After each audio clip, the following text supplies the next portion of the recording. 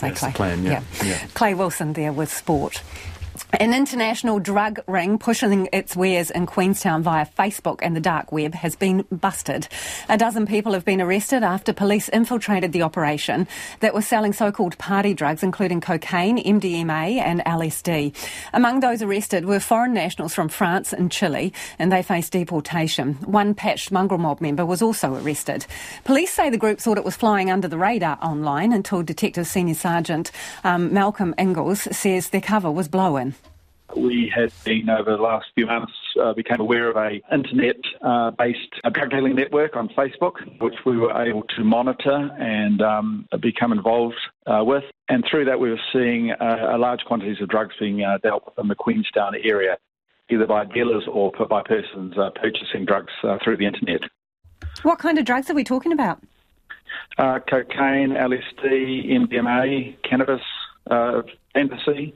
A full gamut of drugs, really. I mean, how overt was it? Not that overt.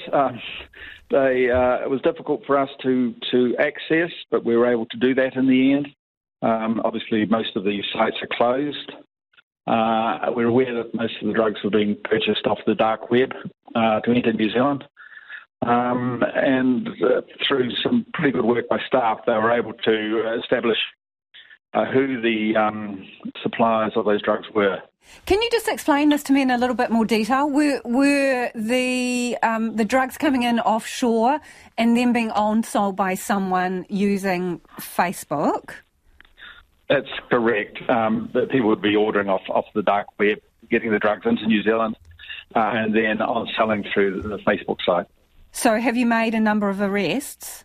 We have made 12 arrests in relation. So the people you have arrested, are they the alleged suppliers or were they purchasers? Not all of them, but most of them were suppliers of drugs through the net. As I related to, in the past it used to be tinny houses. Now we've moved on to, more sophisticated methods of distributing drugs. How widespread do you reckon it was? Well, I think it's very widespread.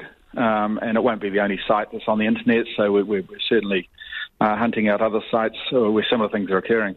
I know you won't want to give away all your secrets, but how did you click onto it?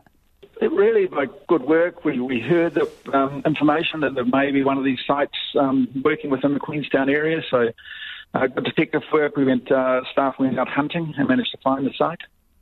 And from then it just built, really. What were you noticing in terms of circulation of drugs in your area then as a result of this operation?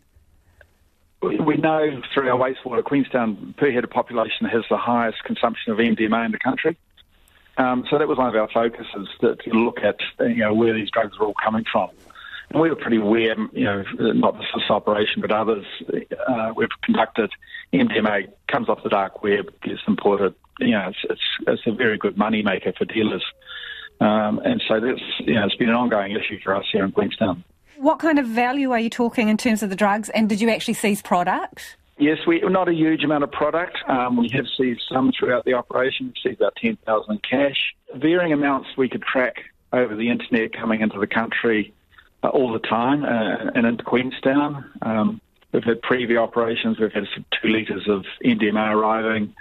We're aware of ounces of cocaine arriving, but it's like a rolling door. You can do 3 or 4, 5 or 6 importations, smaller ones, over a period of time. So not big amounts, but if you do numerous imports, it builds up to be big amounts. And through the post, detective, or how was it arriving? Through the post, other methods. We're aware of one shipment got intercepted in Canada. We believe it was coming in a dehumidifier. So lots of different methods. And where from? Place of origin? Canada, Europe. Countries are limitless, really, wherever they can get it the cheapest and available on the dark web. So what's the deal with Facebook then? Have you had a chat with them? Oh, they've been cooperating with us. They don't want illegal activities on their sites. So, yeah, we're certainly talking with them. I'm curious, do you think that they have adapted in the way that they are selling and putting this product out? Is it post-COVID this sort of stuff is starting to be sold in this way?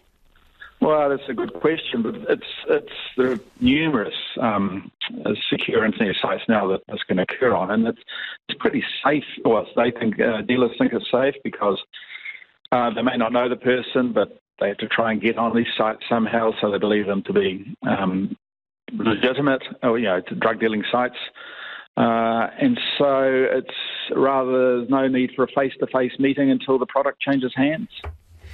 And Detective Senior Sergeant Malcolm Ingalls says they've targeted sellers rather than users, and they can put users in touch with addiction services if they want and need help. It is 27 minutes to 6. Kia mau tunu mai. Stay with us. You're listening to Checkpoint on